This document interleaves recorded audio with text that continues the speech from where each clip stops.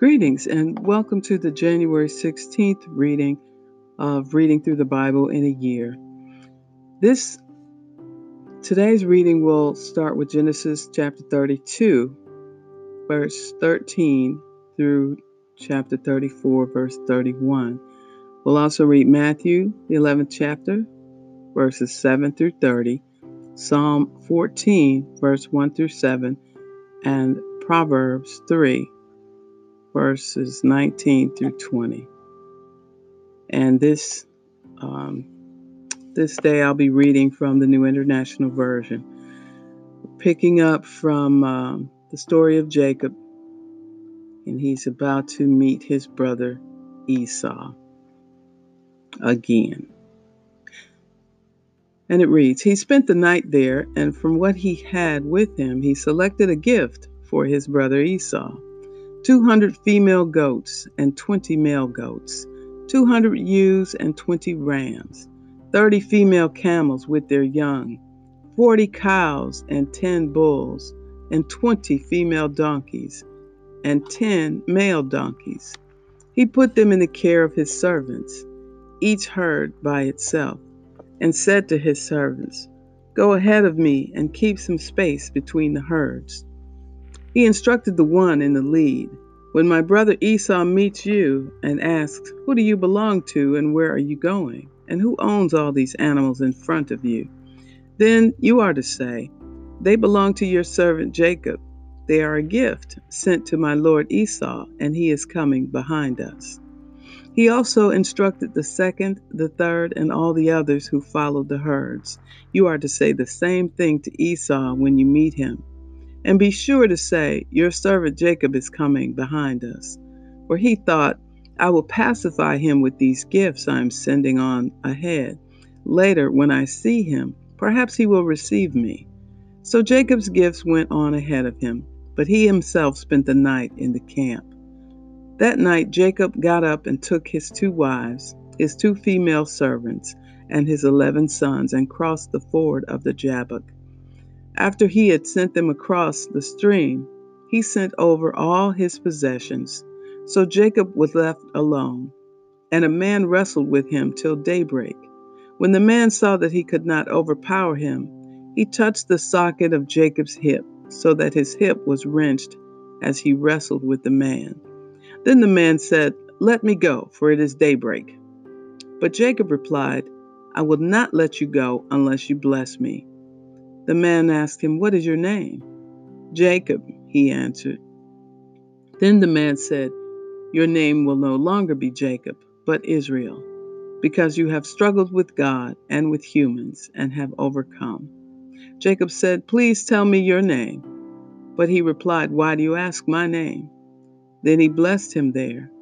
So Jacob called the place Peniel, saying, "It is because I saw God face to face, and yet my life was spared." The sun rose above him as he passed Peniel, and he was limping because of his hip. Therefore, to this day, the Israelites do not eat the tendon attached to the socket of the hip, because the socket of Jacob's hip was touched near the tendon.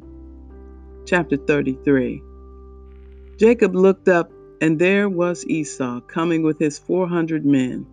So he divided the children among Leah, Rachel, and the 2 female servants.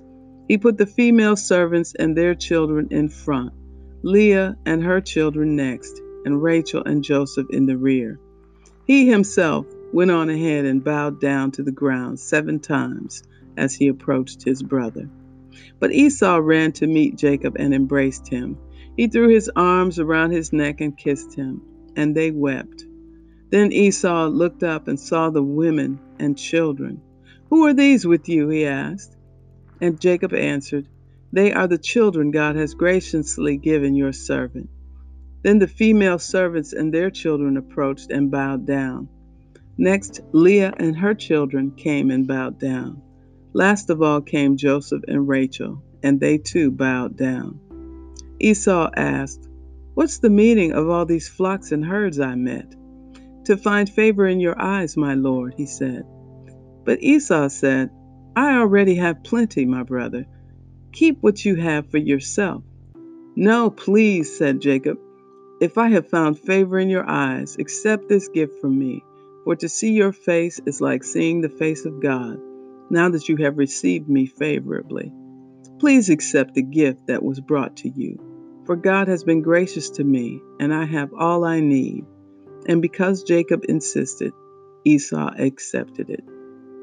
Then Esau said, Let us be on our way. I'll accompany you. But Jacob said to him, My Lord knows that the children are tender and that I must care for the ewes and cows that are nursing their young. If they are driven hard just one day, all the animals will die.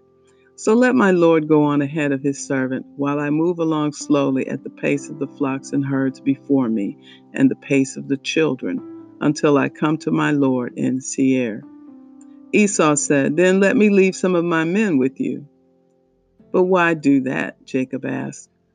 Just let me find favor in the eyes of my Lord. So that day Esau started on his way back to Seir. Jacob, however, went to Succoth, where he built a place for himself and made shelters for his livestock. That is why the place is called Succoth. After Jacob came from Paddan Aram, he arrived safely at the city of Shechem in Canaan and camped within sight of the city. For 100 pieces of silver, he bought from the sons of Hamor, the father of Shechem, the plot of ground where he pitched his tent. There he set up an altar and called it El Elohe Israel. Chapter 34. Now Dinah, the daughter Leah had borne to Jacob, went out to visit the women of the land. When Shechem, son of Hamor the Hivite, the ruler of that area, saw her, he took her and raped her. His heart was drawn to Dinah, daughter of Jacob. He loved the young woman and spoke tenderly to her. And Shechem said to his father Hamor, Get me this girl as my wife.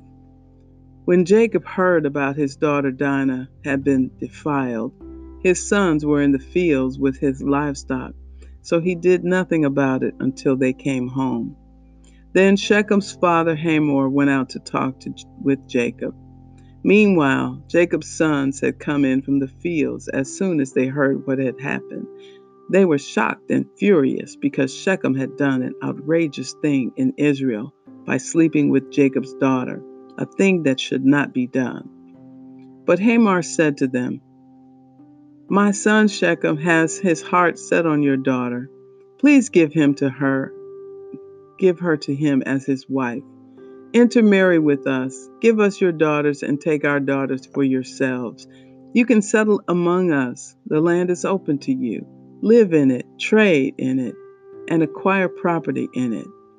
Then Shechem said to Dinah's father and brothers, Let me find favor in your eyes, and I will give you whatever you ask. Make the price for the bride and the gift I am to bring as great as you like, and I'll pay whatever you ask me. Only give me the young woman as my wife. Because their sister Dinah had been defiled, Jacob's sons replied deceitfully as they spoke to Shechem and his father Hamor. They said to them, We can't do such a thing. We can't give our sister to a man who is not circumcised. That would be a disgrace to us. We will enter into an agreement with you on one condition only, that you become like us by circumcising all your males. Then we will give our daughters and take your daughters for ourselves. We'll settle among you and become one people with you. But if you will not agree to be circumcised, we'll take our sister and go. Their proposal seemed good to Hamor and his son Shechem, the young man who was the most honored of all his father's family. Lost no time in doing what they said because he was delighted with Jacob's daughter. So Hamor and his son Shechem went to the gate of their city to speak to the men of their city. These men are friendly toward us, they said. Let them live in our land and trade in it. The land has plenty of room for them. We can marry their daughters, and they can marry ours. But the men will agree to live with us as one people only on the condition that our males be circumcised as they themselves are. Won't their livestock, their property, and all their other animals become ours? So let us agree to their terms, and they will settle among us. All the men who went out of the city gate agreed with Hamor and his son Shechem, and every male in the city was circumcised. 3 days later, all of them were still in pain. Two of Jacob's sons, Simeon and Levi, Dinah's brothers, took their swords and attacked the unsuspecting city, killing every male. They put Hamor and his son Shechem to the sword and took Dinah from Shechem's house and left. The sons of Jacob came upon the dead bodies and looted the city where their sister had been defiled. They seized their flocks and herds and donkeys and everything else of theirs in the city and out in the fields. They carried off all their wealth and all their women and children, taking as plunder everything in the houses. Then Jacob said to Simeon and Levi, "You have brought trouble on me by making me obnoxious to the Canaanites and Perizzites, the people living in this land. We are few in number, and if they join forces against me and attack me, I and my household will be destroyed." But they replied, "Should he have treated our sister like a prostitute?" Matthew chapter 11, beginning with verse 7. As John's disciples were leaving, Jesus began to speak to the crowd about John. "What did you go out into the wilderness to see? A reed swayed by the wind? If not, what did you go out to see? A man dressed in fine clothes? No. Those who wear fine clothes are in kings' palaces. Then what did you go out to see? A prophet? Yes, I tell you, and more than a prophet. This is the one about whom it is written, 'I will send my messenger ahead of you, who will prepare your way before you.' Truly I tell you, among those born of women, there has not risen anyone greater than John the Baptist. Yet whoever is least in the kingdom of heaven is greater than he. From the days of John the Baptist until now, the kingdom of heaven has been subjected to violence, and violent people have been raiding it. For all the prophets and the law prophesied until John. And if you are willing to accept it, he is the Elijah who has come. Whoever has ears, let them hear. To what can I compare this generation? They are like children sitting in the marketplace and calling out to others, 'We played the pipe for you, and you did not dance. We sang a dirge, and you did not mourn.' For John came neither eating nor drinking, and they say he has a demon. The Son of Man came eating and drinking, and they say here is a glutton and a drunkard, a friend of tax collectors and sinners. But wisdom is proved right by her deeds." Then Jesus began to denounce the towns in which most of his miracles had been performed, because they did not repent. "Woe to you, Chorazin! Woe to you, Bethsaida!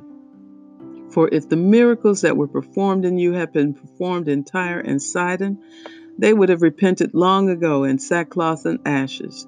But I tell you, it will be more bearable for Tyre and Sidon on the day of judgment than for you.